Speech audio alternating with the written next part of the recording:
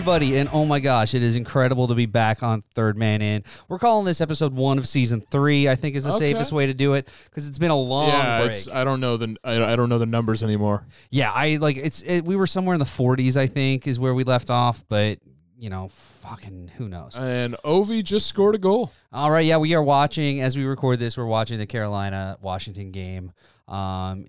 He just scored a power play goal at the halfway point of the first. Never happens. And that syncs up with Tom Wilson's whole theory that he's the best goal scorer because you think it was Tom Wilson? It was Tom Wilson who said that. I don't know if it was David Pasternak. Well, it was on. So if you're just listening, if you're not online or on Twitter as much as most of us, David Pasternak obviously left his Twitter logged in somewhere in the East bubble and tweeted out, I think Tom Wilson is the greatest goal scorer in the NHL. And obviously, like the 90% chance it would be tweeted by Tom Wilson, but then there's a couple other people who are like the 10%ers who are like, maybe this is like a long con. Maybe it's one of his teammates. Maybe it's somebody else just randomly picked Tom Wilson. Maybe. I mean, it could be Marchie. Like, it sounds like something Marchand would do. But there's also a long con I want to talk about later, but there's so much hockey. Yeah, it's a long con in baseball that I want to really talk about, but we got to get through a bunch of hockey because hockey's back. It's real. We're watching it as we speak. I guess we just gave it away. We're recording this on a Wednesday afternoon or a Wednesday evening. Yep. And right in front of me, I see Alex Ovechkin's glorious, timeless face with a chiseled tooth there. He just popped one in. And also some breaking news in the hockey world. Mike Babcock has a job. What? Literally 3 seconds ago. University of Vermont. Oh, okay, cool. Interesting that Babcock, I think he could have got a job somewhere to Pro League. Don't know what's up with... And it doesn't look like he's the head coach. Looks like he's just on the bench with the University of Vermont. You know what? But I think that's something that has to happen. We talked about this a lot. I think that, based on everything we've heard, it's obvious that to an extent Mike Babcock was a bit of a toxic guy.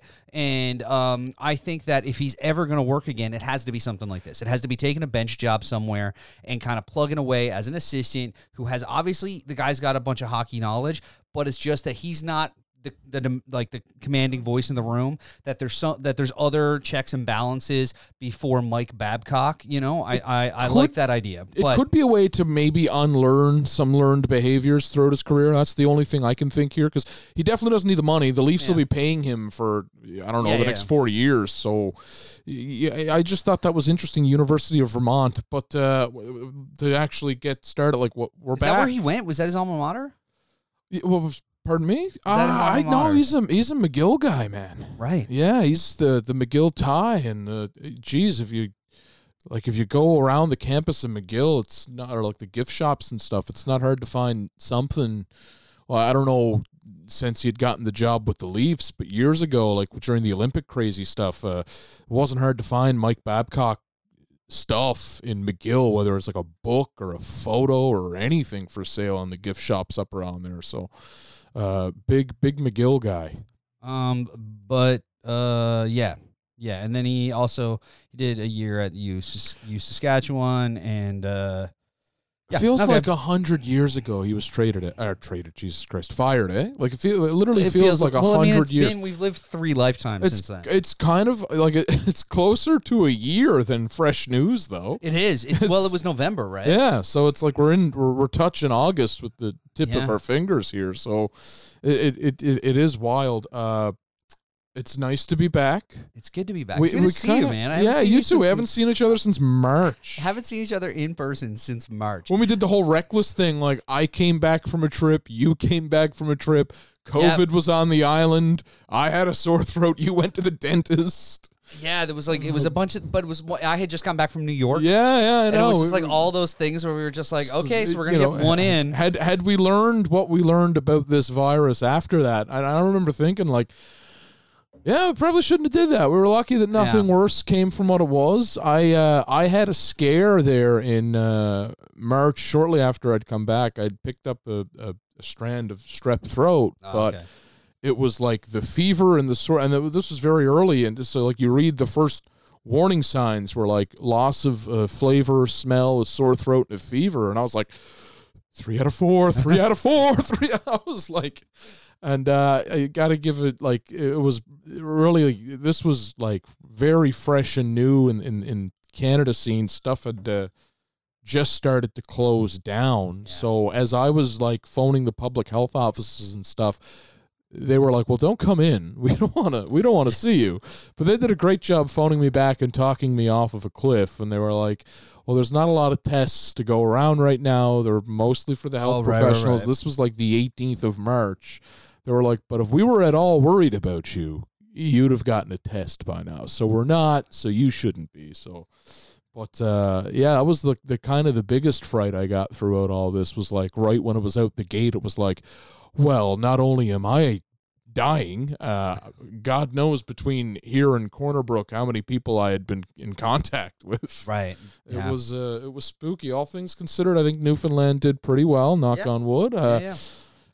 And, you know, maybe we'll get on. Have you been on skates recently? I skated. I played 2 weeks ago. Oh, okay. How was it? It was amazing. Oh, yeah? Oh, my God. It was great. Gonna have to learn again. Yeah, well, I mean, yeah. I played. I had a 2-hour skate a couple Fridays ago. It was incredible. You know, we showed up to the rink. We all just wore base layers. We went sat in chairs along like the inside of the rink. Okay. Got gear on there. Home dressers. A couple guys dressed at home, put on their bottoms at See, home. that's what kind of scares me the most. We made fun of them. Well, not even the making fun part. I'm hockey global gear. pandemic. I'm still chirping home dressers. Hockey gear to me is like it's very new. It's a very fresh concept, and it's like I feel kind of clumsy in it. So all I can think is like, I'm going to be the guy that tries to home dress, then gets in a fender bender because I'm not quite sure how to drive with all this on. I mean, I think it's it's fine. And then you just put on your bottoms, right? Like just imagine. Just put on your bottoms, leave off your skates till you get there. It's just pants and shin pads. Yeah, but my thing is like the shin pad thing is I just imagine like getting in a fender bender and the dude gets out of the car to me and I'm dressed to play hockey from the bottom down. And then he'll chirp you for being a home dresser, as he should. That's a viz. That's a visual. Yeah, no, like right I still, it cracks me up though to think that it's a global pandemic. Rinks have been shut down for months. We're still chirping guys for dressing at home when they come we in. had it on fairly good authority that a Leafs legend in the Hall of Fame might be a home dresser. I'm pretty sure I called him anybody. I'm pretty sure I called him out to his face and he rebutted it. Oh, did he? You were there. Oh, I can't remember all these details. Yeah, no, I chirped Dougie Gilmore and called him a home dresser. But if you were Dougie Gilmore, would you even own up to it, or would you just be like, "Damn, you try it once, and this guy is grilling me at Club One or wherever we were"? It was on air. We were live streaming, and I called him out. Yeah, I was like, "Did you home dress this morning? Because I saw you early." He's like, "No, I had a game at 8." I was like, "All right, sure you did." It's like I walked in 9:30 and you were walking around with like your sneakers and your bottom gear, and he was like, "No, I had a game at 8." And I'm like, "All right, Dougie, I'm sure you did." And then we use it as a segue for you to tell that story you heard about how he had like snuck into the game in his gear. But speaking of a bunch of guys having a sneak around downtown Toronto, let's get talking about this bubble. Oh yeah. I gotta say, I think it's the only obviously it's working. We're seeing hockey being played here. It's weird. It's weird to watch. Like, I'm watching these games, and I'm just like, is this like Latvia, Belarus in the round robin of the World Juniors? Like, nobody's there. You're just missing the car. It's like it feels like one of those like Eastern European like Spengler Cup or like early round robin games that nobody goes to. So here's the counterpoint on that. I was watching yesterday afternoon. I went for a run and watched the Penguins-Philly game, and it felt to me, it was like, why is there it looked like an outdoor game because the fans are never in the frame of the ice shot. Oh, yeah. And it looked like an outdoor game, but the weirdest thing was, it was like, I flicked it on, it's like, yeah, okay, there they go. You don't know really what to expect. I'll talk about that game a little bit more in a second. But I was like, the only thing that this is missing for it not to be an outdoor game is like I don't hear Doc Emmerich yelling. And it was pretty strange. I never thought about how much noise the fans are of a hockey broadcast. Yeah. I cannot imagine how difficult it is to do play-by-play off of a monitor, not in the rink, which the guys are doing right now for a lot of broadcast teams. They're doing them off I've monitors. seen them in the rinks. There's a couple in the rinks. There's a couple doing it off monitors. Okay. Yeah, and it was you don't really. And also, I think it was Chris Cutbirth who was back with Sportsnet now. I saw Cuthbert and Louis in the rink. Yeah. They were talking about how difficult it's going to be because you really use that crowd noise as a little bit of a reprieve, and you kind of let that space fill out how you're telling the story. Yeah. So there's just infinite dead air. Yeah, like you can let that crowd noise go. Like think of how many great times you've counted down the final seconds of something. Mm-hmm. You get to think of it like this year, Stanley Cup goes to 7 games. Okay, I got something. And you've got a team with a couple goal lead or something, and you know like this hard fought battle is coming to an end. And a lot of times, like if you're in the home rink, you're like, okay, and I'll let the crowd take you. I've heard guys let that go for like the better part of the last minute of the game, just let the crowd's excitement carry it. And yeah, like it's going to be like, and just listen to that crowd go, and you're going to hear like one Zamboni driver scratching his ass. Like Newfoundland's Bob Cole was the best at that. Like and he would have that voice and be like, they're going wild here in Montreal. And you wouldn't hear him for 15, 20 seconds. And all you would, it's almost like the crowd knew he was saying it because they'd get louder, but it's just 50 odd years of knowing those moments. Knowing when that's going to come. Here's the one but thing. The other thing too is like, delay, but the other thing too is that like the crowd, like there's also ambient mics around the rink. And so, like, they're turning those up when he goes back too, right? I guess that would be a cue for the... I mean, the same way they're pumping in crowd noise then. One thing I noticed, though, you mentioned, like, it's Game 7 Stanley Cup. As of right now, and as of, I guess, the play-in rounds, and unless it's monitored later, because of the language that some people, coaches and all that stuff, there's a delay. So there's, I think it was like a multi-minute, like a minute and a half or something. Or I hadn't realized it was that long. Yeah, it was like, or maybe it was 50 seconds or something. But all I was thinking was like, okay, there's few media people in the building, and then if there's a 50-second delay, the overtime, because we're gonna get an overtime. Like it's the play. So how's that gonna work? Because over here, sometimes the East Coast feed, like, but you're talking, but you're saying yourself, like the guys are like calling games to monitors. Yeah, there are still like, what's the guy's name? I mean, someone in the rink, like Sportsnet, not Sportsnet. TSN had Masters, like, up in the upper bowl. He was just sitting there with a mask on. Like, so if you're on Twitter, I guess, and all of a sudden there's an overtime, and it's like, oh, Carolina scored and won it in overtime, and you're watching, it's like, holy shit, counting down type of thing. I just think there is a little bit of wiggle room for a spoiler there if you're like me. I think so, for sure. But I mean, there's always that chance of like being on a delay or... Well, that happens a lot in Newfoundland too. I mean, I use the web app, the Game Center Live is how I watch my games. So I'm pretty online. I'm more online than most when I'm watching the Leafs. So I've seen a bunch of being like, oh shit, Engvall scores here. Like, well, I wonder how he gets it. And sometimes I've seen like he's not even on the ice, and I've read a guy scoring a goal, and I'm like, oh, okay. The next shift he comes out, and it's like, all right, I got it now. I've had that happen too. Obviously, it hasn't been like a finals overtime kind of moment, but I mean, like, the thing is that we all have to like understand that we're getting to watch hockey, and for the next month at least, we're going to see a lot of it, and then we're still going to see a fair amount, and it's really interesting to see how it's all going to play out, and obviously everything's going to be a little bit different.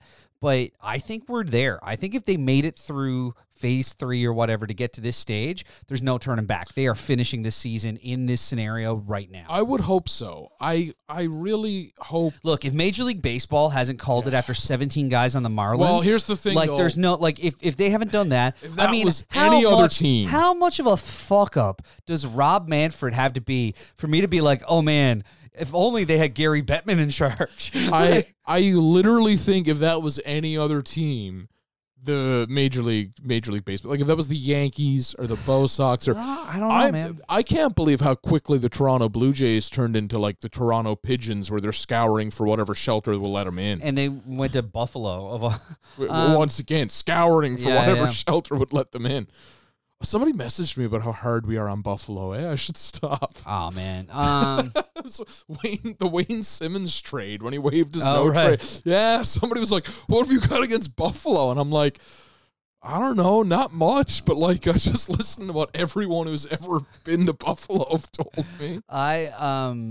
I've never been to Buffalo, so I can't really talk about it. But Like the chicken wings. I saw it from across the river. Once. Yeah. The falls. I went to Niagara Falls and forgot to bring my passport. It was like the dumbest shit. I thought you were going to say I forgot the name of Niagara Falls. No, I called it a river. I guess there's the Niagara River. It's Niagara River, and then it goes into the falls. I wasn't like on the falls. I was on like across, like Buffalo's across the river. You ever do the Maid of the Mist stuff? Yeah, it's pretty wild, eh? Yeah, I did it. Like I was in Niagara Falls once, and my wife was there. She was my girlfriend at the time, and she was there for a conference. And I flew up. We had a bunch of points. It was going to be a hotel room in Niagara Falls for a week and stuff. And her family her brother was in London at the time. So we were like, okay, we'll fly up. Like I'll fly up on points. We'll split the hotel room for the week and stuff. I'll just fuck off kind of around, and then we'll rent a car and go to London for the weekend and fly back. Nice. I was like on the Maid of the Mist tour. They tell you about the guy that goes down over it in a barrel. Yeah. But yeah, so it was good. It's just I ended up like just like wandering around the tourist trap parts of Niagara Falls by myself for a week. Like I did so many haunted houses in the day by myself. So you're the only one going through. I'm the only one going through, and it was one of those things where like a couple of them were actually just like pitch black. Okay. And so I was just like literally like then there wasn't a group, there was no kind of like whatever, and I guess they like turned it even blacker, but like I literally couldn't see. He was walking into walls. Oh, wow. So I would haul up my phone and turn on the flashlight, and like you'd hear some gruff voice being like, "No lights," and I'd be like, "Buddy, like I literally can't see." Where are you for one? Yeah. No lights. It's like that Simpsons gag where the But anyway, but that was the one time I was at Niagara Falls and went on Maid of the Mist, and it was fine. It was good. Big fan of the Maid of the Mist. I haven't been up there in a while. I haven't kind of done the trip from the Toronto to this the... would have been like 2014 or something. This was a while back. Yeah. Yeah, this was a long time ago now that I think always wanted to see them when they were frozen. Sometimes they freeze. This was great. It was like end of late September, early October. Yeah, it's the best time to go up. It was gorgeous there. It was amazing. How did we get on Niagara Falls? We were talking about the bubble. We were talking about the bubble, and then the Jays playing in Buffalo. That's where we got it. But anyway, back to the bubble. The thing that I find really, and you were talking about this too, like the thing that's so funny is how they're like going out of their way to make sure like Toronto and Edmonton don't have like any real home ice advantage. So like they put the Habs in the Leafs dressing room last night. And the Bruins were in there the other day for a practice. And I know I saw Pasternak shared a picture where he like it crossed out the Leafs. It's so funny because last night the Habs literally went the wrong way. There's a video of like Carey Price walking him out, and then he disappears off screen for like, I don't know, a third of a second. I was like, nope, wrong way, boys, turn around. Yeah. Which is like, I think they've kind of galaxy brained this whole thing. It's like, nobody gets a dressing room. I understand that. There's how many fucking teams in each bubble? 12 and 12. Yeah. So yeah, you can't really afford to give you guys, anybody, a permanent dressing room. Yeah. However... the other thing is that maybe split it up by divisions. Division this splits because they're all nice rooms. No, they're nice rooms, but they're not like. I mean, if you watch any kind of pregame stuff, there is one room that is like the room with the crest on the floor, and it's all it's just gorgeous, and it's mahogany lockers, and everybody leaves their stuff. And then the other one is like cinder block walls. I know they don't want. See, the thing is, like they can't. They quite literally can't have everybody leaving their stuff. I just think it would be kind of really frustrating, like just not knowing what fucking locker room you're going to each day. I mean, it's who cares? It's the same thing as being on the road. You're on the road. It's a long road trip. Now, I'm sure... that's one way of looking at it. I'm sure when you come down to... Right now, we're at 24 teams. Yeah. When it comes down and you get to 8 teams, if you're at, 8, like, even with, like, when you're at 4 a conference, you might start seeing them go, okay, and we're going to assign kind of room 1, room 2. And that's the other thing is, as of right now, but I think they're going to change the whole plan. No one gets the nice one then. I think they're going to change the whole plan too. By the way, as of right now, when they announced the whole plan and whole strategy, the idea was that when they got to the conference and finals, they were moving everybody to Edmonton, and I don't think they can do it. There's been like a spike in Alberta. Like they have completely, like, the curve is back. It's, like, with what's happening in Alberta, I don't know if they're going to want to. I think they're going to look at it and go, we're probably better off bringing these people to Toronto than we are trying to move everybody to Edmonton. The one thing to watch out for is Toronto is moving to phase 3 Friday. So Edmonton moved to phase 3, I think, a little earlier. So I think that's kind of where the case climb came from. We'll see where it goes. And here's the thing, man. But I think it's going to come down to, do we wait an extra 4 days to start the conference finals, or do we not have them? That's when those are the decisions getting made, I think it's going to. I honestly think that the sensible way about this is to just have the finals. Only travel for the finals. To me, I don't know. I'm not on the return to play committee for obvious reasons. But I think the reason that they're doing that, and hear me out, and tell me if before you get your point out. Yep. Fuck you. Let me get mine. Because I can mute your microphone. No, what I was gonna say is just that, like, I think the whole issue is that in terms of a longer break, of having to break up that travel and having to wait to do the catch up.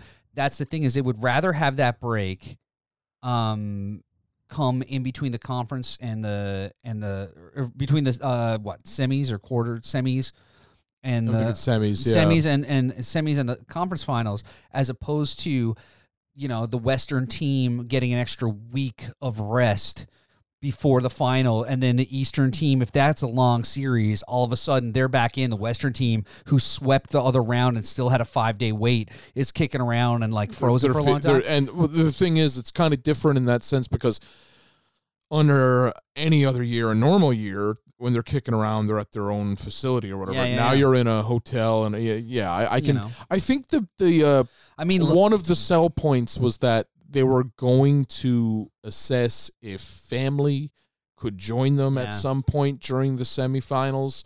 That might be a thing where Edmonton is the only hub that was like, yes, bring them on in. Ilya Kovalchuk in a Capitals jersey. I forgot that was a thing. I forgot about it. Wow, yeah, that was a... Oh, man. If you went back to like 2011 and said that was going to be a thing... Wow. If you went back to 2011 and said a lot of things were going to be a thing in 2020, fair enough. I think Ilya Kovalchuk on the Capitals doesn't make the list. No disrespect. If you went back to January, I don't know if Ilya Kovalchuk on the Capitals would either Ilya Kovalchuk or the Capitals, but I don't think that makes the list. But beyond the Galaxy Brain thing, is that everything you were trying to say about the bubble and about? I think that when we get down to a limited number of teams, that they take the nice, cozy, favorable we're talking about dressing rooms, right? Yeah, when they get the nice, like, say you're down to 4 teams in a bubble. Mm-hmm. That's what you're in each bubble. Yeah. There's 4 teams.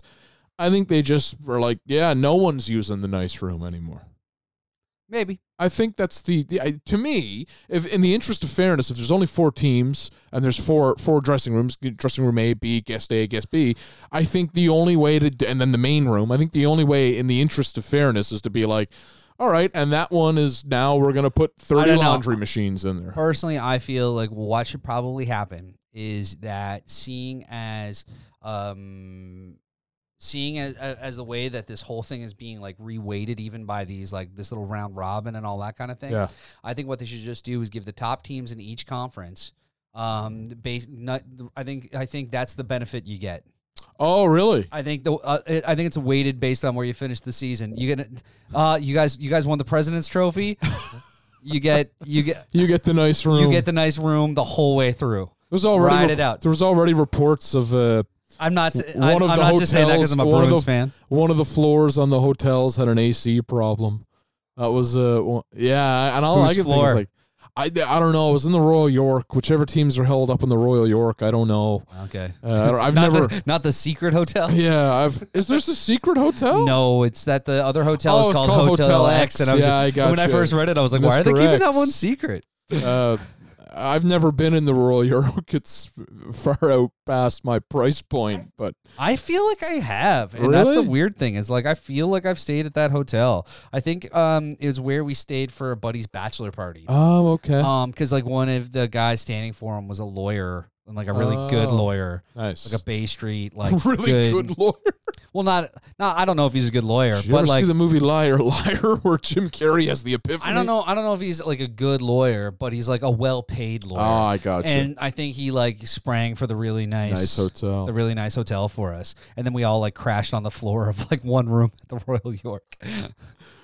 Yeah, no, I don't know. To me, it always seemed like the CanCon version of where Home Alone 2 would take place if Kevin got lost in Canada. It all depends on who owns it. That's true, too. Yeah.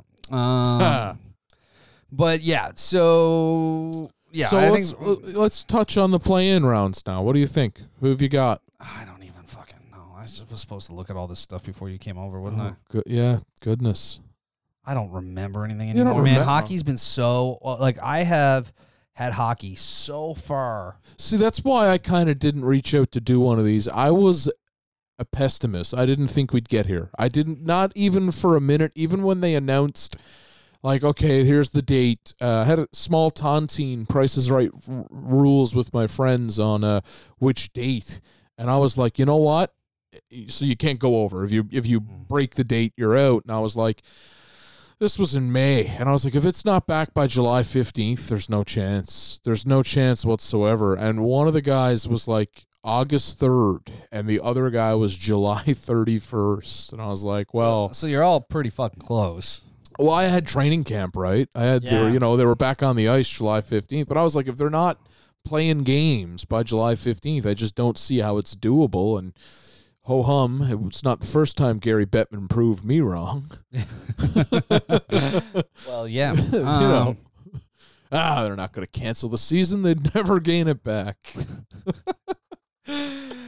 Fair enough. While I'm looking up this and trying to figure out my things, we're going to take a quick break. We're going to hear a word from one of our sponsors. We're going to come right back very shortly, and we'll talk to you a little bit more about hockey. But just hang tight for a second. There we go.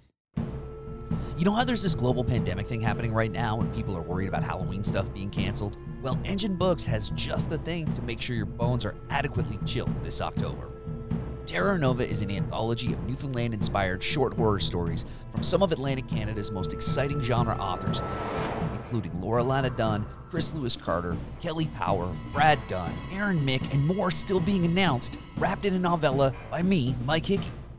It's a celebration of the darker side of Newfoundland and hopefully will inspire a spooky road trip or two. The book is due out October 1st, but pre-sales are starting this week. Keep an eye on enginebooks.com and follow Terra Nova on Facebook and Twitter for updates. All right, and we're back. And yeah, I've been very like not into this whole thing. Hang on one second. Yep.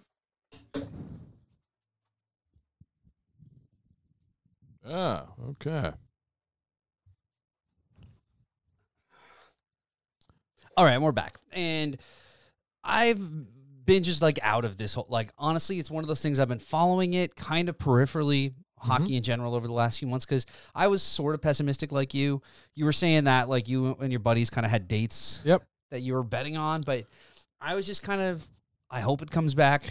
When it comes back, I'll deal with it. But there was just so many other things going on that it really was like back in my brain. And I wasn't really like, I knew and I was also in a position where like I knew the Bruins were in first place. They won the President's Cup, or President's Trophy. You were hoping for the default? No, I wasn't hoping for the default at all, but it was just one of those things where like I wasn't as concerned about who's in the qualifying rounds. I wasn't that concerned about the draft. Yeah. It was just one of those things like my team was in first place. They have this like weird little round robin thing they're doing for seeding, but really like I wasn't that concerned with all the other little like intricacies of it. I was just kind of like, they're playing really well. They're going to play really well wherever they go. So I'm just going to like wait until they're on my TV again. For the most part, like, for the start of all of this, everything that all of my excitement fell underneath the same umbrella of, well, should we really be doing this? Yeah. And that's still kind of there. I mean, at first there was talks of Vegas and Vegas maybe allowing fans and all of this stuff, and I was just dead against it. And that's why I was just like, nobody wants to listen to a guy get angry about how this shouldn't be a thing. And yet they listen to us anyway. And yeah, exactly. So I was like, and it's like, should we really be doing? And that kept coming kind of back. And well, then 2 weeks they scrapped everything they had and moved the hubs, and it seems like it's safe. I know I can't speak for the Alberta practices, but I do know to get tested in Ontario, you can go line up and get like the public can just show up and get tested. Mm-hmm. So that was another thing. I was like, geez, there's a test shortage, or some places in the States where people can't get tested very easily. Do we really need to be using 2, 3, 4 tests a day on these hockey players just so I can sit down and watch 10 hours of hockey a day? Like, so when they moved the hubs, I kind of got a little more dialed into it. And especially for the play-in rounds, because I think we're going to see hockey almost like we've never seen before in terms of the rust games matter more than they've ever mattered. Yeah. It's kind of really strange. Like yesterday I watched that Penguins game I mentioned, and the forwards adapted really well. So the forwards, they weren't making any passes that were there were no questionable passes. That's not true. Malkin made one questionable pass. Did he? Well, it was probably, but from behind his own net, fed a dude in the slot. Oh yeah, unless I found the defense on both squads were kind of always a step ahead of where the puck was going to be, or a step behind, and it kind of looked comical to me. I was like, it was almost not quite to the Benny Hill theme era, but then there was one line change where the boys go off, or the fresh troops come on, but the boys just keep going up the ice. I think there was like 10 skaters on the ice. Jesus. And I was like, oh, that's a rusty one. And then goalies. That's the one thing I'm like watching out here for, because my team, of course, we've got a goalie who's your team again? It's the Toronto Maple Leafs, my large adult sons. Right. Their goaltending situation in October, many years in a row now, has been, I wouldn't say cringe, but every now and then you do a deep inhale, like a sharp draw in. And it was like, how many teams are going to be, because you've got so many, like Pittsburgh, no idea what they're going to do. They had Tristan Jarry come out of nowhere in the middle of, he was a waiver talk at camp 100 years ago, and then he came out of nowhere, stole the season. Matt Murray had, a less. And now Matt Murray's going to, for the second time in a row, what was the number one goaltender in Pittsburgh one year will be the exhibition or the expansion team's starter in the draft that goes way too low. And then there's I can go through the list. I mean, well, there's only 4 goalies that you can kind of bank your money on. What the hell are they going to do in New York? The Rangers, who on earth is flip a coin, I guess? I mean, they're up against Carolina.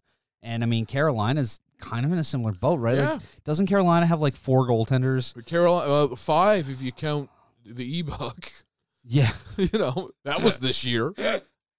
What I'm saying is they've got depth in that position. They've got, I mean, I'm guessing they go They are playing in Toronto after all. Yeah, I'm guessing they go with Mrazek, I guess. I mean, I guess. Who else? There's James Reimer's there. Reimer's there. Is McElhinney still there? No, he's in Tampa now. He's in Tampa. Okay, where's We're missing one. We're missing one. Yeah, they've got so many. I'll haul up. Hang on, they're playing right now. I'll just check who the goaltender in net is. Oh, it's definitely Mrazek right now. Yeah, that's true. Almost definitely. And then Chicago had the situation where they traded away Robin Lehner, and Corey Crawford was unfit to play, and they were like, "Well, geez, Malcolm Subban, here's your chance." Right. If you've never had a look before. By Jesus, meet Connor McDavid. Anton Forsberg, Peter Mrazek, Alex Nedeljkovic. Never heard of him. Nedeljkovic. and James Reimer. Okay, so it's definitely going to be Mrazek It's definitely Mrazek. or Dave Ayers. Or Dave Ayers, yeah. I'm in a keeper league, and my last pick, he's actually in the ESPN app because he's on record, so they had to add him. So my last pick in that league is going to be David Ayers. That's going to be, there's like 30 draft rounds, and I know like whoever's running the league is going to be like, all right, come on now, you're not allowed to do that. I'm keeping him. I'm keeping him for the whole. Like, I'm going to be 50 running this team, and he's just going to be staying there in a reserve spot. People are going to be like, who's David Ayers? I'm just not letting it go. Just refuse to? Just refuse to. Are you getting a Canes jersey? You should get a Canes jersey with Ayers. No. Oh, boy, that's one area during this quarantine that I really got a little out of hand with. Like, I bought some jerseys again. I relapsed on my jersey collecting, my jersey collecting habit. I didn't get any new jerseys. I got a couple jerseys at Christmas. I got the 2 new Bruins jerseys. I got a new I got like an old like 72 series. Yeah, I got jersey. the same one. But what I did was I did a bunch of gear upgrades. So I have a new microphone, a new mic arm that you can see here. I got a new video mixer. So very soon we're gonna start. Now that the rust is coming off us, we're going to probably start doing some video streaming, watch-alongs. We might even just record video of the podcast. They put some clips up and stuff. Everyone needs to see our side profile shots. I can plug in like 3 cameras. I know. It can be a whole thing. I can do that. I can put in feed. So I got like that. I got a bunch of new lights. So I can actually like make it look cool too. Like I've had some slick looking Zoom calls over the course of the last little bit. Cause I can like plug in like a good camera as a webcam. So I've got this really shallow depth of field and like colored lights doing effects. I did a call with a buddy of mine, for another project I'm working on and recorded his whole call. And it's a friend of mine that I've known for years, but he's one of the actors on Are You Afraid of the Dark? Oh, cool. And so when I did the Zoom call with him, I had set up lights. So I had lights up here and here as like moonlight, and I had another light down here as like a fire effect. And so I did the whole call with him as though I was sitting around the campfire, and he was just like sitting on his couch with his like headphones in, being like, "You're an idiot," but I love it. That's pretty good. I like that. That's good. And we should get Dan on soon. Actually, it's Dan DeSanto. Dan's a big Leafs fan, so we'll get. He's also really good friends with a former Leafs captain. Due to Alicia Cuthbert was on Are You Afraid of the Dark with him. They're still really good friends. Boy. He's good friends with Dion Phaneuf. We were chatting about it. We were chatting about it a bit last week. But look at that. Yeah, Dan's a great guy, and we'll have to get him on soon. Did Dion ever get a contract this year? Or is he retired? He's with Los Angeles, I believe. Is he still with the Kings? I thought so. I thought he wrapped it up there. I think he might be a free agent. Might be. Or possibly semi-retired, quasi-retired. Inactive. What's his status? He is showing Dion Phaneuf. His last team was the Kings. He is, I guess. Yeah, it's not saying. I guess his last season played was 18-19. I know the joke when the Kawhi Leonard CP24 jet went down to L.A. The joke was that they were bringing back Dion Phaneuf for the Leafs. Right, yeah. His depth. That's why I remembered that. That's why I knew he was done in L.A. But, I mean, I always like Dion Phaneuf. I always compared Dion Phaneuf in Toronto to Joe Thornton in Boston, where he's a very good player who's very much a role player, and he does what he does really well. But the added spotlight of being the captain of one of those big market teams and the pressures that come with that during some of their worst rosters. Exactly. And well, I mean, that's the thing is Joe Thornton. They got Joe Thornton. The Bruins got Joe Thornton with the number 1 pick the year they missed the playoffs for the first time in 40 seasons. Yeah. And so then in that, like within a year or two, Ray Bourque had jumped ship to go win his cup, and there was all this kind of stuff. So it was always a bad time for Joe Thornton to be the Leafs captain or the Bruins captain. And I feel like Dion Phaneuf was put in the same position. It was just like he was great as an assistant in Calgary when Calgary was a steady team, and then but because he was so good there, he was brought into the Leafs as like, oh, he's going to be our captain, he's going to be our number 1 defenseman, and he's going to be our savior. And he just wasn't. Yeah, he couldn't be all those things, and so he wasn't necessarily any of them as well as he should have been. At least 1 or 2 of them. Those Leafs rosters, man, you needed a lot more than one guy to be a savior. Yeah. It's hard to.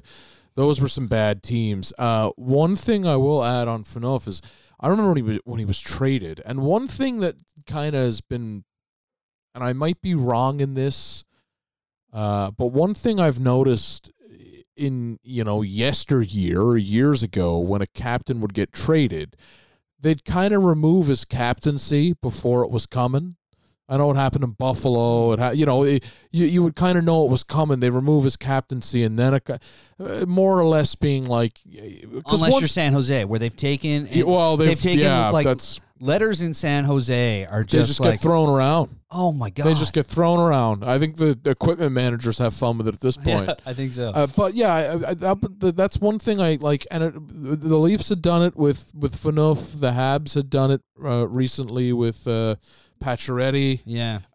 To me, it was just kind of like in the offseason, the Pacioretty trade happened, so that's a little bit different. But I know the Phaneuf trade happened. Like, yeah, they were bad. I know there's no miracle coming to save like that late or February, early March team. But what a kick in the everything it's got to be for the guys in that room to be like, we've given up on you fuckers, to the point where the captain is like, you got no voice in here, and he's gone.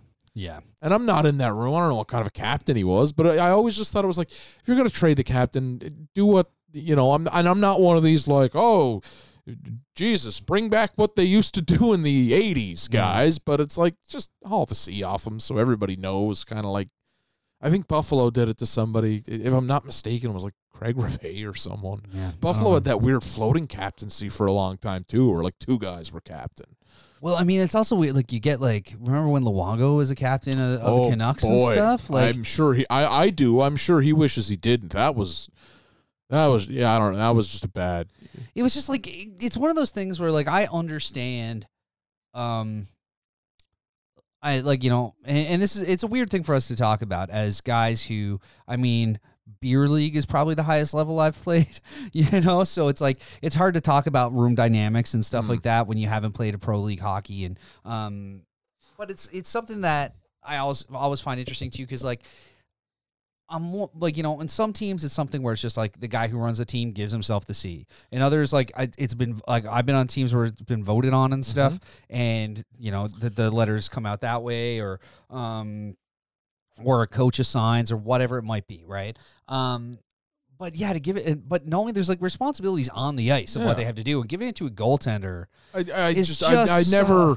And the other thing is, like, goaltenders are fucking weird anyway. I can say it. I am one. Goalies are fucking weird anyway. So, like, having the added psychological shit of, like, dealing with like a captaincy and having to be the leader when, like, obviously, like, Roberto Luongo is a boisterous guy. He's bombastic. He's a big personality, and he could handle something like that. Yep. But that, just because he can doesn't mean he should. There's one other guy that did it. Ty Conklin did it in the American League. I just don't understand. So I can't like much similar. And they didn't even put a C on his jersey. I believe the Ty Conklin jersey did have the C. No, but on like it. Luongo had it on his helmet because the NHL rule permits goalies from having any lettering on their jersey. Yeah. But if you're a goalie, like a captain's job is to kind of get the guys going. But if you're a goalie on a night that you let a bad one in, how the fuck can you be like, we got to get the power play going? If you're, what I like, to me, that just seems, and you can't, a captain's like one of the other, you got to have a letter to go talk to the refs. What the fuck's he going to do if he's, he skate all the way down? So it's like, no, well. But also, like, you can't, because, like, depending on what's going on, a goaltender's not allowed to cross the red line. No, exactly. Right? Like, so it was like, well, the Twins. Or blue line. Is it the blue line? I think it's the red line. I think it's the red line. It's like the Twins had letters to talk to all the refs and stuff like that, but it was like, I think that was one of the bigger unneeded circuses, and that was like, everyone talks about like that was during their competition years. I was going to say, everyone talks about like that Vancouver core was so good they never got a cup, but it's like, fuck, they didn't make it easy on themselves either with, weirdo things like that. One thing I always loved reading about, especially as it was happening like in real time, I can't remember who the reporter was, but they did a huge story on how much Vancouver had invested in a sleep therapist and someone monitoring the guys because they have a hectic travel schedule. Oh yeah, it's one. And it's what Dallas I think is the worst. Dallas is the worst. Colorado's bad. 4-hour flight. Colorado was bad before Vegas. Yeah. and now they're not as bad. But I think Dallas is the most isolated team in the league. But all of the teams were like, what kind of crackpot shit is this? Yeah. And I guess they were wearing like something like primitive Fitbits. This would have been like 2008 maybe. Yeah. And it's like they were wearing primitive Fitbits, and they were talking like, it monitors when you're sleeping. Some of the guys don't like it because they like to go out. And what they used to do then is when the guys wanted to go out, they'd have one of the rookies wearing like six or 7 armbands to sleep. But it was like now, flash forward 10 or 11 years, most teams have that. Yeah. Some teams fucking Somebody, there's always going to be an early adapter of any technology like that, I mean, they made a whole fucking movie about the Moneyball year for the Oakland A's. That's right? True. There's one guy you hate who bought his entire teammates, all of them, like a certain kind of bed, and was like, is it Matthew Shane? I think I don't know for sure, but I think it was Duchesne. I feel like that's just because he got like a Casper sponsorship on his Nickelback podcast. Like, I feel like that's probably the thing that happened. A sentence and a half. No, because I feel like that dude would have a Casper. It might not be Matt Duchesne. This is years ago. It was. It was when I was living on Wishingwell, but it was like essentially this startup business more or less was like, this is what athletes, how they should be sleeping, what they should be sleeping on. He had a great season with one and then signed one of those big deals he had. If it is, and then left it in Colorado. Then, I don't know if this is Matt Duchesne. This is years ago. I remember reading about this. And then it was just like, hey, I need like 36 mattresses, like, and ship them to all these fuckers because I want to win a Stanley Cup or I want to be on a good team. But I thought that was kind of... Yeah, Matt Duchesne does seem like the type of guy who would buy 36 mattresses to try to win a Stanley Cup because it's, easier to do that than back check. Fucking guy. I hate that guy so much. That he got dealt for. Did he get dealt for Kyle Turris at one point? And now they're on the same team? Probably. He's a bag of pucks or something. He got moved around a fair bit. No, he signed as a free agent. He wouldn't meet with the Habs like the rest of them. Well, we were going to do. We were going to talk about stuff. We were going to do some talking about the play-in rounds here. Oh yeah, we're going to do that. We're going to do that. We got that. Up the West. I got the Let's do West the West here. first. Right. Yeah, from the West down to the East. That's my band quote for the week. Well, it's left to right. That's how you read stuff. All right. So where are we going with first? The 112. The 512. 512. That's Edmonton and Chicago. Yeah. How many regulation wins did Chicago have on the year? What? It took me like 20 minutes and a poop Let me break look. to haul up the part where I bet it's like something almost like comically low. I bet it's like 18. Chicago should not be in anything resembling a playoff. They got in 70 games they went 32, 30, and 8. Oh, okay. They have a 5-14 winning percentage. They are of all the teams in the play-ins, they have the second lowest winning percentage. Who's got the lowest? The Montreal Canadiens. I figured the Canadians. I figured it would and everybody is going to be like, but they were surging at the end. Shut the fuck up. Well, they weren't going to make the playoffs. I'll say this. I got more faith in Montreal winning the play-in round they're in than Chicago. Nah. I think Chicago is the one. I don't think we're going to get a sweep here. I don't think we're going to get many sweeps, I should say, but I'd got Edmonton in 3, like in 3 with ease. I stayed up late last night to watch Connor McDavid because he's that goal where he just that no-look goal. Oh my God, like he's not even trying to make it look hard anymore. Like he's just like I stayed up late last night. I was like, because this guy's going to be just on another level. And I kind of want to see, because I watched that Pittsburgh game and then I watched the Leafs Habs game, of course, and I was like, well, you could tell which guys are a little bit rustier. For my Leafs, Zach Hyman didn't really look. We got a whole bunch of stuff going on in the screen here.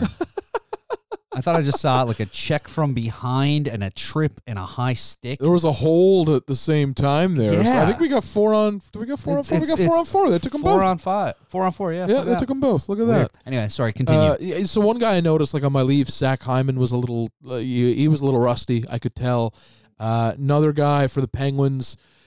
I didn't think Malkin looked very good or Hornquist either. Maybe that's just me. I saw those two guys and I was like, yeah, I don't know.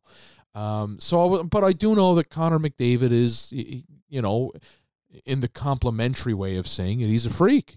Oh, yeah. He's a goddamn freak. So I was like, this guy, if there's anybody, if he's on the ice with anybody that's a little bit rusty at this point, because he's used to making guys look silly, he's going to make them look clown shoes silly. Well, look at the one highlight goal they show all the time. The Morgan Riley one? Morgan Riley. Oh, my God. Is, and I say this with all of the doers, he's a very good defenseman. Looked great last night. He's a very good defenseman. Looked great. He is a very good defenseman, and he got dummied on that play, and they keep showing it over and over again, just as like a little thing. And man, so him on, I don't even think he was having an off night that night. I think that was around the time he was battling through that injury that they never did confirm until just now. It was a foot thing. Literally, they found out because everyone that. Either way, the whole point is they keep showing that, but just absolute, Morgan Riley was one of the top defensemen in the league this year when he was healthy. Absolute clown car move. So I stayed up a little bit late to watch some Connor McDavid, and I think he's and everyone's like, oh, one player can't win you a series.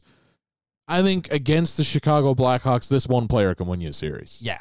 I think easily, with ease. But at the same time, if there is one team that can fuck up a series against a team like this year's Chicago Blackhawks and miss out on the playoffs despite one of their best seasons as of late, and one of the most hopeful things. If there is one organization that can find and having all the playoffs played in their city, if there is one team that can shit the bed on that, it is the Edmonton Oilers. The tragic hero Edmonton Oilers. Yeah, that is.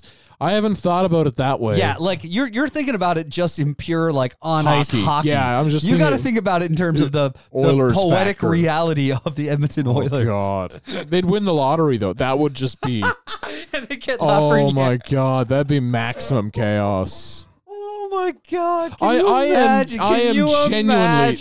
am genuinely worried for. So one thing I did do during this whole pause is I listened to a lot of Hockey Central on Sportsnet or the Fan 590. I don't know if anybody from the Fan 590 is hearing that plug. If they want to send me a hat or something, I would gladly accept it. But if a Gotta love a good free hat. Yeah, if a team like the Edmonton Oilers or the Pittsburgh Penguins manage to win that draft lottery, I will be seriously worried for the health and well-being of one Brian Burke.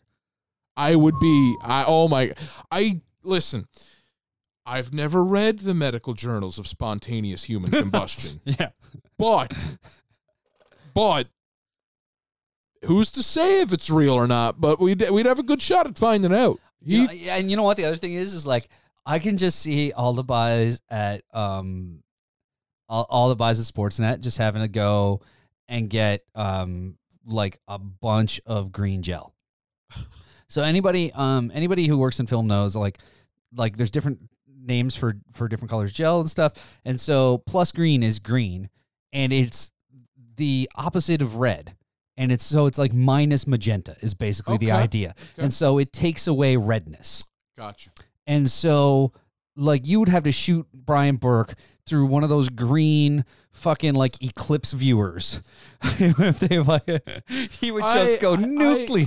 I know. Nuclear? Nuclear, yeah. Nuclear, I said it right, but I just got in my head about it. All right. I don't that's so if the Oilers did lose, they go in the draft lottery. Team placeholder won the draft lottery. That was a whole thing. Which is how fucking 2020 can you get? Yeah, but to me, I remember watching the World Junior Hockey Championship, and I believe it was Stephen Brunt did a piece, an essay, video essay on Alexis Lafreniere and the draft being in Montreal. Mm-hmm.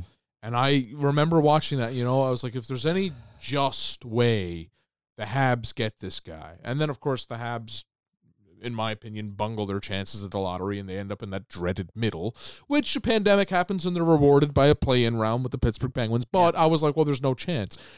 then a pandemic happens, and the Yeah, they team placeholder wins the pen. And I'm like, well, he's got to go to the Habs now at this point. You would think. He's. But at the same time, like, it's a bunch of other teams. There's a bunch of other teams. There's going to be what? There's going to be 8 teams that they're drawing from a hat. Yeah. And I like to picture it's an actual hat. I hope so. I'll lend him this one. This is my magic hat. This is my magic hat. If one hat can do it, it's this hat. For this is a magic hat. For comedic effect, it's got to be like the giant Dr. Seuss Cat in the Hat. Yeah, but it's red and blue, and everyone's like, "Why is it? Why is it? Why is it blue? Yeah, why is it? Red, blanc, blue. Yeah, it's like it was always that way in the Canadian version of Cat in the Hat. That's the hat we always use. All of the ones are photoshopped online. It's always been that color in the Canada version of But Cat I in the will Hat. mention again, I will make another plug for my my magic hat, because holy shit, you guys, I got sent a free hat from Rode because I did this other thing during the pandemic, and it was I made this other like little micro podcast thing. It was super fun, but I used a bunch of Rode gear, and it was through them, and you could like opt into them sending you a free hat. So I was like, of course, like it'll Who probably says no to a free hat? Exactly. And I figured it was going to be just like some junky giveaway hat, but it's a super nice hat. It came in a really nice box too. Oh. But the crazy thing is that they shipped it from Australia on Sunday. It showed up today. And for anybody in the East Coast has to realize, it got through Dieppe in 6.5 hours, according to the tracking. So I'm convinced this hat is magic, and I'm going to wear it while I buy lottery tickets. Oh, that's actually a good call. I don't know. Something about so we're that saying, flight route makes me think of Lost right now. Yeah, I'm going to say, but yeah, I'm with you. I think Edmonton's going to get that first round. Nashville, Arizona. I feel like you got to go Nashville there. Yeah, Arizona, there's something else entirely crazy going on. I feel like the Arizona. only one of these like that isn't, just because of the type of thing we're looking at here, I think the only one that's questionable is Calgary, Winnipeg. Otherwise, you're going to the top seed. Yeah, Vancouver over Minnesota, I think. No, I got Minnesota. You got Minnesota? I got Minnesota, man. All right. I got Minnesota really fucking up the Vancouver Canucks. All right. Their goaltending. Yeah. Vancouver's goaltending to me. It just doesn't- Markstrom's been good, but he's been so hot and cold. Yeah, it just doesn't do it for me. I got Minnesota there. I got Nashville. Babaricum? What's that? Babaricum. Where? Over the on fucking the boards. television. Yeah, okay, yeah. look at that. Anyway, sorry. I Yeah. got distracted by the hockey game. No kidding. This is why we shouldn't put on hockey while we're trying to talk about hockey. I've got Nashville over Arizona for the simple fact that Arizona's a huge tire fire. What the fuck is going on in Their Arizona this GM time? quit. Their GM was offered How does your GM quit Oh, a week before the playoffs? Costanza. He Costanza'd it up, baby. I love it. So essentially, during the pandemic, I don't, from what I've heard and read, it was the New Jersey Devils had approached him on some sort of position that is higher than what he is now. Higher than the GM. Higher than the GM. He's going to be like president of hockey operations. Well, probably higher than that because they own a hockey team, a piece of a football team, a soccer team, and something else that I'm missing. So probably something that oversees like sports business development or whatever. Like, So he's like, hey, you know what? Let me do this interview. And they're like, no, we got you for 4 more years. And he's like, let me do this interview anyway. Maybe I'll learn something. We'll use it as a learning tool. Then they make him an offer he cannot possibly turn down, Godfather style, and he goes to work at trying to find a way out of his contract. So he kept it like, so I'm picturing a whole George Costanza-esque hijinks here, but I imagine being the ownership group of the Arizona Coyotes comes with a lot of stress and a lot of challenges. They're trying to get a new rink. They're trying to do a lot of things, and all of a sudden this happens. So the former GM of the Coyotes, John Chayka, very quiet, very pleasant about all this, and the Coyotes went nuclear. Very, very bitter, barred teeth statement that almost felt like a wrestling promo where he was called a liar and a cheat. Jesus. This is like 3 days before the team enters the bubble, and I'm a big George Costanza guy, so I'm living for this. And then he just like makes his own press release saying like, hey, I'm sorry to the fans. I'm sorry to the people. I'm moving on. This will be my last comment. I requested to dissolve my contract. I've asked the commissioner of the league to adjudicate this process and mediate this process, and this will be the last you'll hear from me. And then all the Coyotes guys, like there's more people going through sounding boards of people in the media, like, and they're tweeting like, here's my Coyotes source saying that he was the architect of cheating with all these prospects and all of this Looney Tunes stuff. So I'm like, okay, well, at the end of the day, the Arizona Coyotes just had to play hockey and all of this stuff. But it's like, boy, is that a hostile organization right now? Is that a distraction they don't need? I saw what I saw from this was when all this started happening, Chiarelli started trending on Twitter for a bit. Oh, good Lord. Because there was talk that Chiarelli was coming in for interviews as the and it was just like they were showing all those like super awkward Taylor Hall headshots. Where it's just like Taylor Hall when he hears Peter Chiarelli coming into the interview, and it's just like this dead-eyed, like, oh, fuck, kind of look on his face. But yeah, I got Nashville. Yeah, I got Nashville as well. It's done. Vancouver, you saying Minnesota? Yeah, I'm saying Minnesota. I'm saying it could be either. I forget. You're also forgetting that Minnesota had a bit of a fucked situation 4 months ago too. But hopefully the organization has too. Coaching and who knows? GM changed in the same year. I mean, they really went. We got James Reimer taking the net here. There we go. Peter Mrazek was. So we were talking earlier about who their goalie's going to be. I don't even think they know. But I mean, the other thing too is we're literally at like the halfway point of. So they're probably getting them both in. They might just be getting them both in and trying to make up their minds that way. But it's also 3-1 Washington. So who knows? Last goal they never had a chance on though. Yeah, or maybe Mrazek's hurt. Maybe Reimer's going to get hurt now. Maybe Dave Ayers is like they're in salivating over his fucking. Yeah, I wonder what the E-Bug situation is for the bubble. I'm sure you could read about it. I'm sure it was taken into consideration after what happened hope so. this year. Yeah. I hope so. The return to play plan was online. It was a big wordy document. Yeah, I didn't read that. Calgary, Winnipeg. That's the one I'm looking forward to most out west. I don't even want to make a call. Now, if we get it, so I think these are going to be quick series because there's no escape. You're in a bubble. If you have a bad game, there's no fucking escaping. You're in a bubble. Yeah. So I think these are going to be, for the most part, we're not going to get a lot of fives. Right. I think this one has the chance to be a 5. I think so, because I think that those two teams on any given night all season were kind of in that position to be. I'll say this. Like either one of the game, any game between either of those guys could go either way. I'll say this. I like the Flames as a team that could make noise and like get to the Cup final. I do too. I don't know if I like the Flames to win that series. And that's fair. And I also think that it all comes down to Hellebuck. Yeah. Hellebuck is the make or break in that series and how he plays. Former St. John's Ice Cap. Former St. John's Ice Cap, and how Hellebuck plays in that series is going to dictate everything. Yep.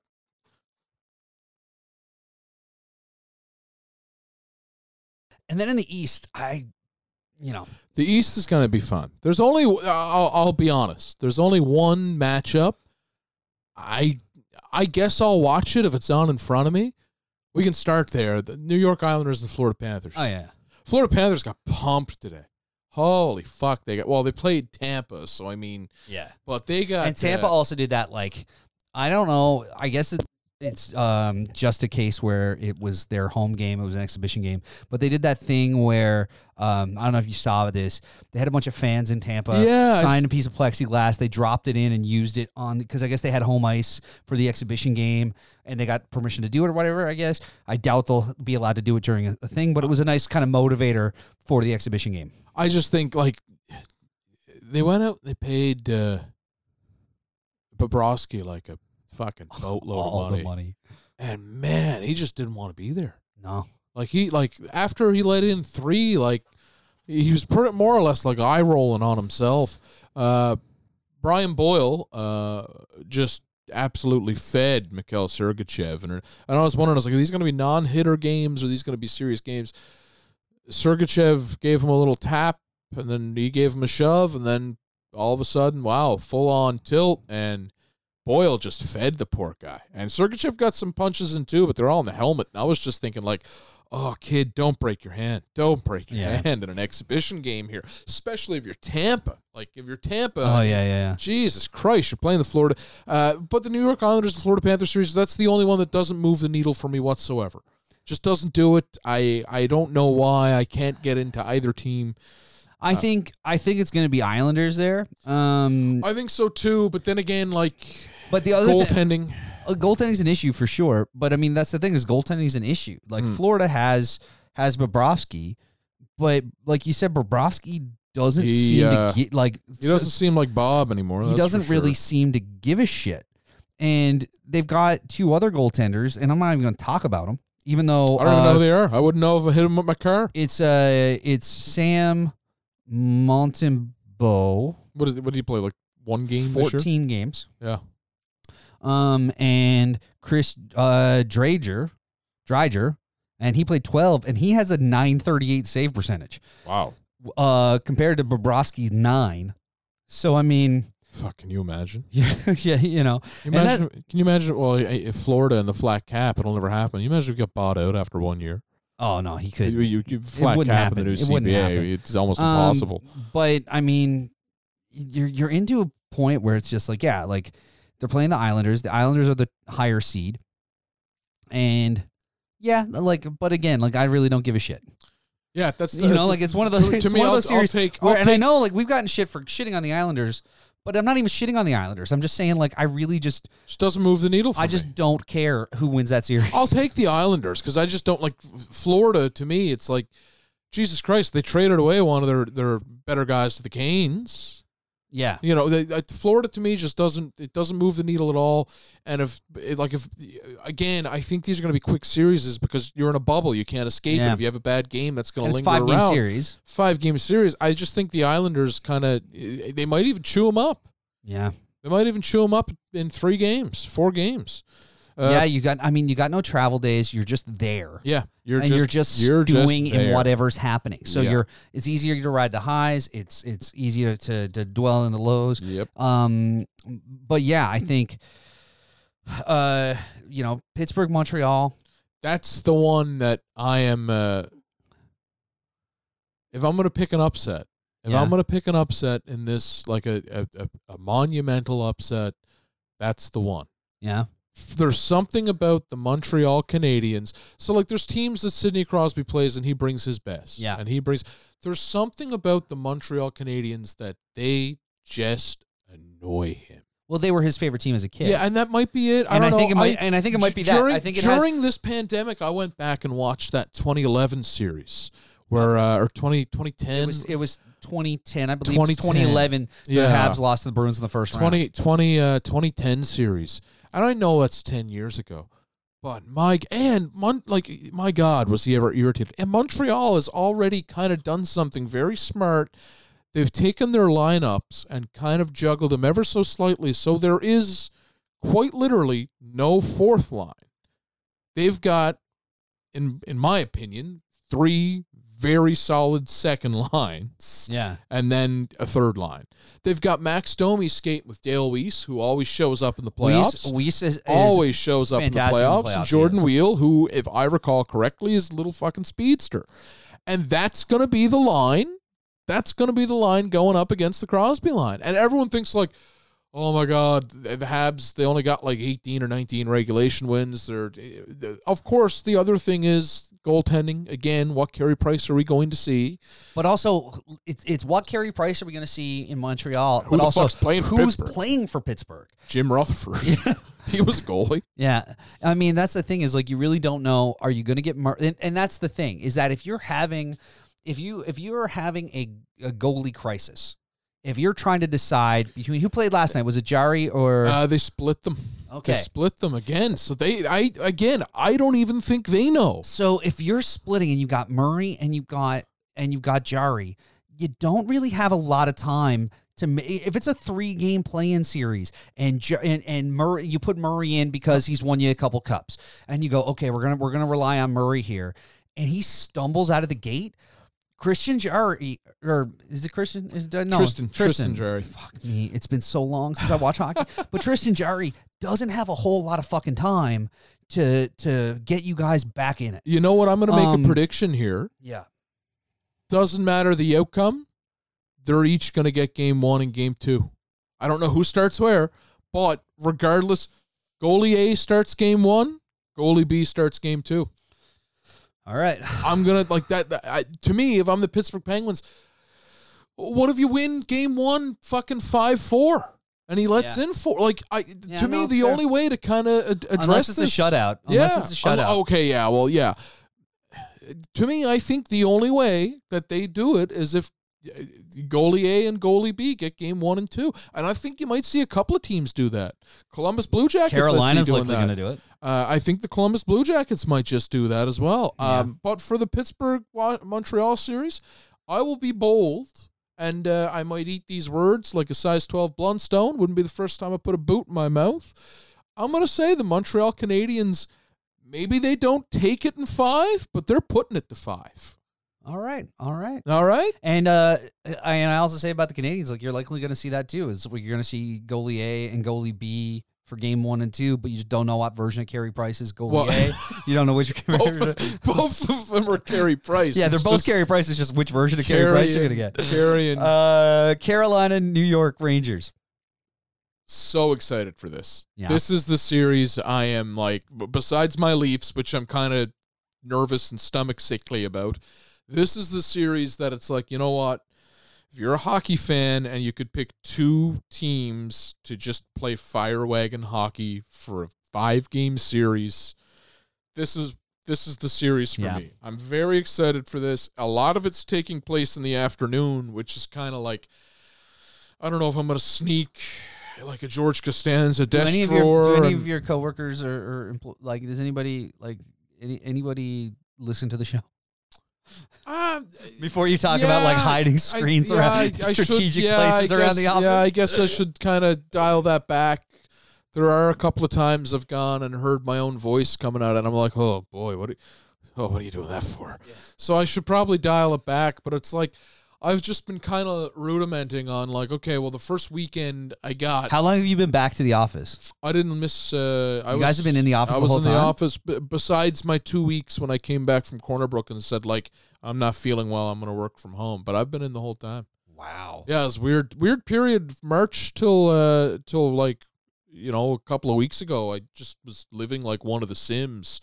I bought a treadmill, put it in a vacant area in my office so I would work a day and then get off work and go for a run and leave, and then I'd return to my home, and it was like quite literally The Sims. It was like you only had 2 maps, my office and my home. So it was Anyway, you're gonna hide a bunch of screens around that place. I might. Sorry. I might. Right. You know, I don't know if anyone's listening from there. Don't just kind of opening desk drawers and shit in my house. Well, I was just that was just my thing. Is like I kind of feel bad for. I work from home all the time anyway.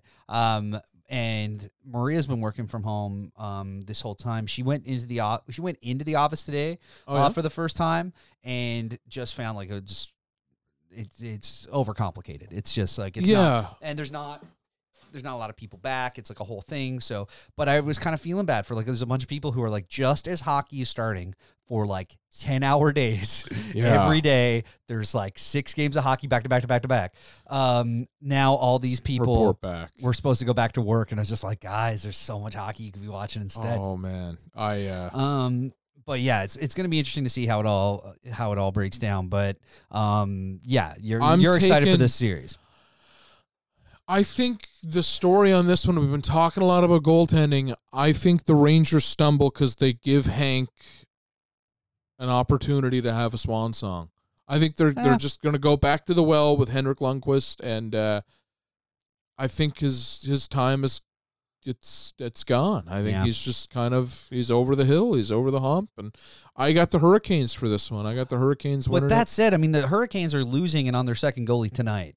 Yeah. So, I mean, I think there's still a chance because Carolina is in the position that they're in where they also kind of are like, you know, a little bit back and forth on who's playing.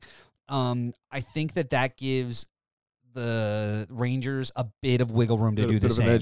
This isn't a case of like Pittsburgh who are trying to make up their mind about who's number one when it's obviously Carey Price on the other side. Yeah. Here you're talking about the Rangers trying to decide who, like, and I mean both teams kind of have a clear number one, but they're still just kind of like, I don't really know about one of them. Got to be the number one, and like just doing that like a like, you know, 1A, 1B kind of scenario. I'm picking the Hurricanes. I think Dougie Hamilton's going to be back in the lineup, and that Moves the needle a bit. Yeah. Oh, Jesus. If you were like, hey, so think a bit of it as if a team added Dougie Hamilton at the trade deadline.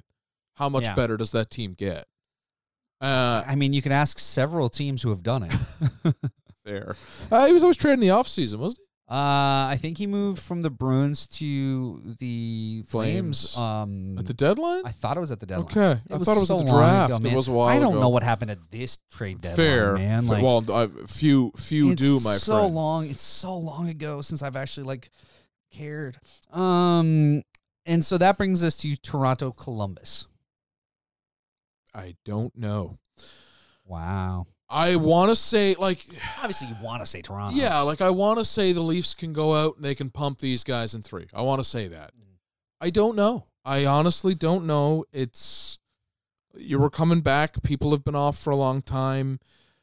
The one thing I do know is this is a mismatch. This is the offensive team playing against the team that doesn't have much offense, calculated shot. Every Columbus shot is probably a calculated, they're not flinging pucks at the net.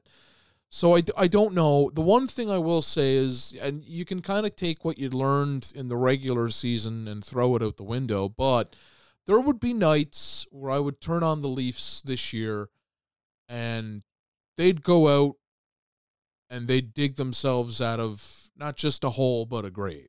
Mm-hmm. I've seen them score 5 goals in the third period and win it. But there were also games, and those are fun. Those are exciting. Don't get me wrong. I love that hockey. Mm-hmm. There were also games where they're up against Tampa, and it's not the flashiest game that you're going to see, but they get out of there with a 2-1 or a 3-1 win with the empty netter. If that second Leafs team shows up for a 5-game series, they really, really, really fuck up Columbus. If the first Leafs team shows up for a 5-game series, anything can happen. You're opening the window to calamity, a puck going off the ass and into the net being a game win. So, anything could happen there. We don't know which Freddie Anderson we're going to see. That's the other thing. I don't think that. Now, you talked about the Leafs and their October goaltending. Yep. I don't think you're going to have to worry about that simply because even though this is a break like that, this isn't game 1 of 82. That's fair too. And so because of that, the Leafs, especially other than arguably the playoffs where they've had some bad luck of matchups, and this is me being as diplomatic as a Bruins fan as I can be. Also, I don't know if you noticed that I gave myself the gold mic cable and you the blue one. Oh, I didn't notice. That's pretty sweet. I like that. Little thing I did. I like that. But yeah, the whole thing with them is that they have been a pretty good crunch team. When it comes down, when the chips are down, when it comes down to squeaking into the playoffs every year, they always do well with that.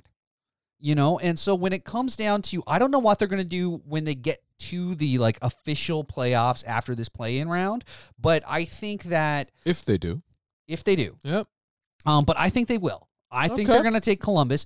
I think that the Columbus that upset Tampa last year and got in and put the Bruins to 5 games or whatever it was last, I don't think this Columbus team is the Columbus team. And I think that when put up against a Leafs team that is I chirp them as much as anybody, but they are a good hockey team and they have good players. And I think that the good players on the Leafs are better than the good players on the Columbus Blue Jackets.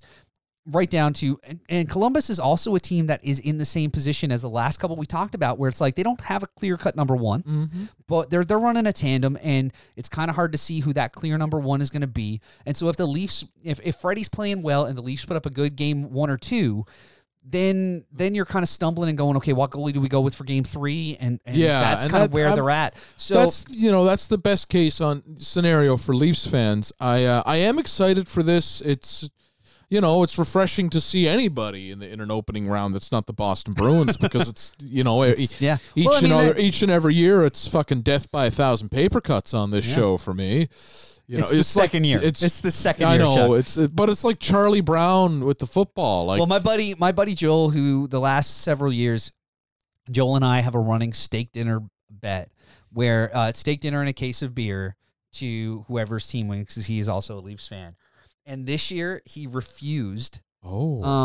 Oh no. He's refused the steak dinner and is just making it a case of beer bet because he's sick of feeding me.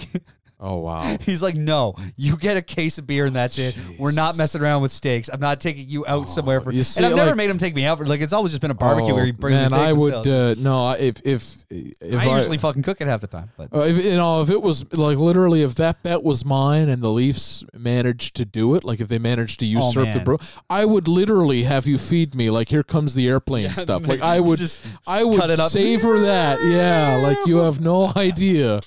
You have no sweet suffering idea. Like Oh I my would God. that would be. We'll talk I about will it. say this We'll talk though. about it if they come out of if that's a matchup. Yeah. If that happens in this playoffs, What happens if I have thought about, so it's been a long layover and I put a lot of work into getting like back into run shape because I used to run 5K every game day. yeah. So now I've got the playoffs. I wanted to get up to 10Ks, so I'm there. But there's a lot of thinking. Like there's a lot of it's about an hour and 10 minutes each time you're at it. I have done a tremendous amount of mental picturing that this is the monkey paw episode of The Simpsons in which I have been wishing for a Leafs Cup my entire life. And I've had a death pact with like my dad and my brother that if they do it, we drop everything and we go to the parade. And none not of allowed it's to have a parade. none of it's real.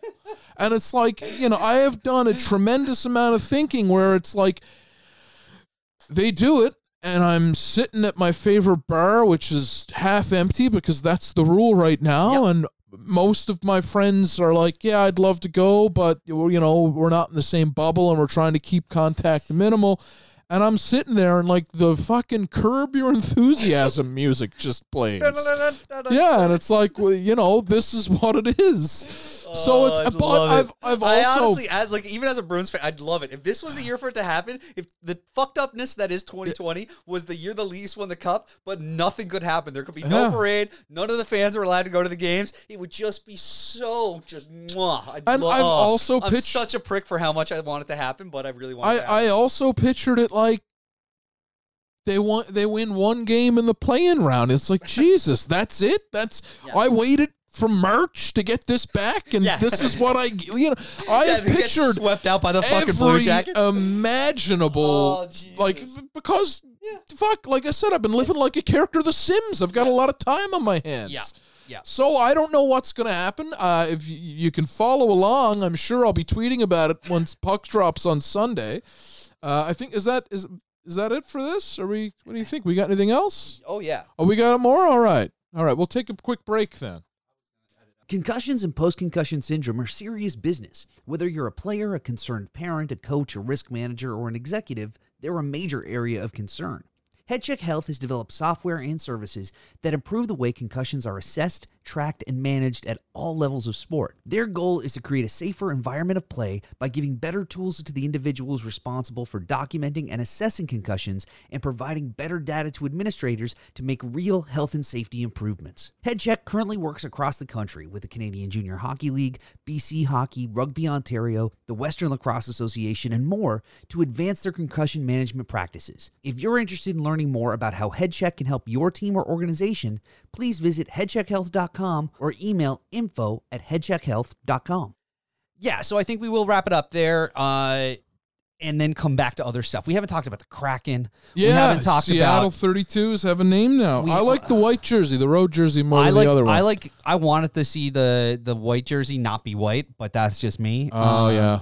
But I've actually tried it out myself because I do some jersey mock-ups and I can't get it to look right. So maybe the call was I made. think they left no stone unturned. But yeah, we'll come back and we'll talk about a bunch more of this stuff in a few days. We're not going to leave it another 4 months before we do another one of these. We're going to come back and record very soon because there's going to be a bunch of hockey. So there's going to be a bunch of hockey to talk about, including more stuff that we missed. But we do have to say something. So yeah, over the weekend, I just want to close this episode with giving all of my thoughts and all of my love to the family of Eddie Shack, the friends of Eddie Shack as well, of course, and everyone that was touched by Eddie.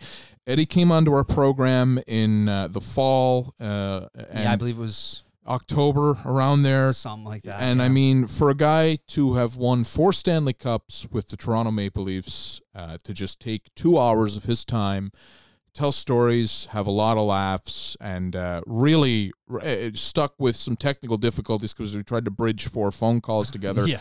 And just had a blast. For somebody who grew up with the mythical, like I grew up terrified of airports, and my brother gave me my first solo trip. I went to Toronto when I was 14 years old. I was terrified of fucking everything up at an airport and not knowing my way around. And my brother gave me Clear the Shack, the first Eddie Shack book, and said, read this.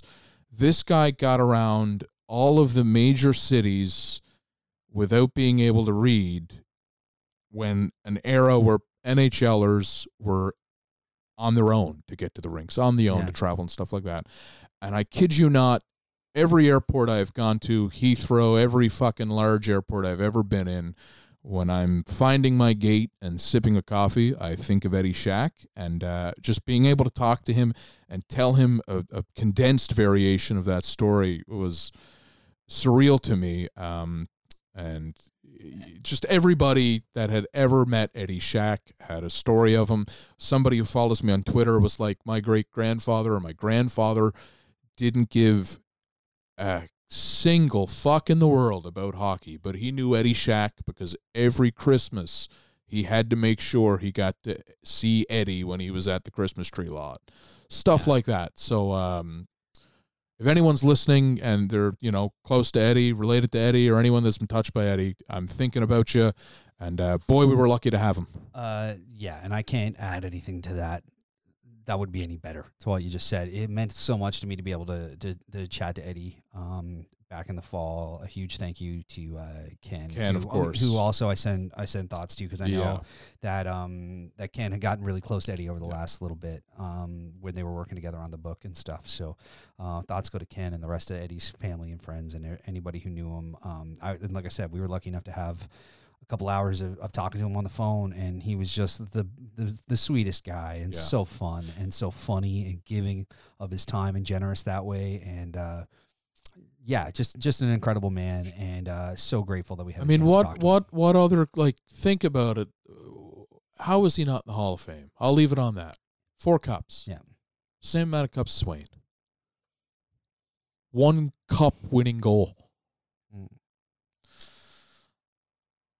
On that, yeah. On that, we're going to be back in a few days. We're going to change the tone completely here. Instead of leaving it on a super sad note, I'm excited to watch 12 hours of hockey, maybe more. I know it's going to maybe be more. It's going to be amazing. I'm really looking forward to all the hockey, and I have obviously I'm excited for a bunch of other stuff too. The fall's coming. I like the fall Halloween things. Got my book that you probably heard something about earlier, because I think I'm going to drop in an ad for my book because pre-sales are coming up soon. So I think I'm going to start pushing pre-sales, even though it has nothing to do with hockey. So I'm the only one that affiliated with this pod that hasn't written a book, and you should. You should. You write a good book. The angriest Leafs handbook fan book. We've already had a guest on the show who's wrote a book called "This Team Is Ruining My Life." That's true. I can't. So let's watch the angriest Leafs fan. That's true. I don't know if I can compete with that one. But yeah, so keep an eye out for that sort of stuff. You can find out more by following me at Hickey Mike. There'll be stuff about this and the book and other things that are happening with me and other projects I'm working on coming up very soon. If you want to follow my descent into the largest groove Chesterfield could possibly have over this weekend, you can find me on Twitter. I'm at Smokes and Doors. You can find me at Instagram. I'm the same person there too. And I'm going to try to document it as much as I can about how much fun I'm having watching 10, 12, who knows? Maybe some of these go to overtime. Maybe we get 14 hours of hockey in a day. And now that we're coming back, we're going to post a lot more back to 3MI podcast everywhere, which we hadn't been doing too much of. But keep an eye out for all that good stuff. All the things coming through that, but also, give us some feedback. There's ways to send messages now. We've moved the show over to Anchor, and Anchor has a message thing. You can reach out to us, DM us, whatever you want to do. Send us stuff, because, the show's back. It's going to be different.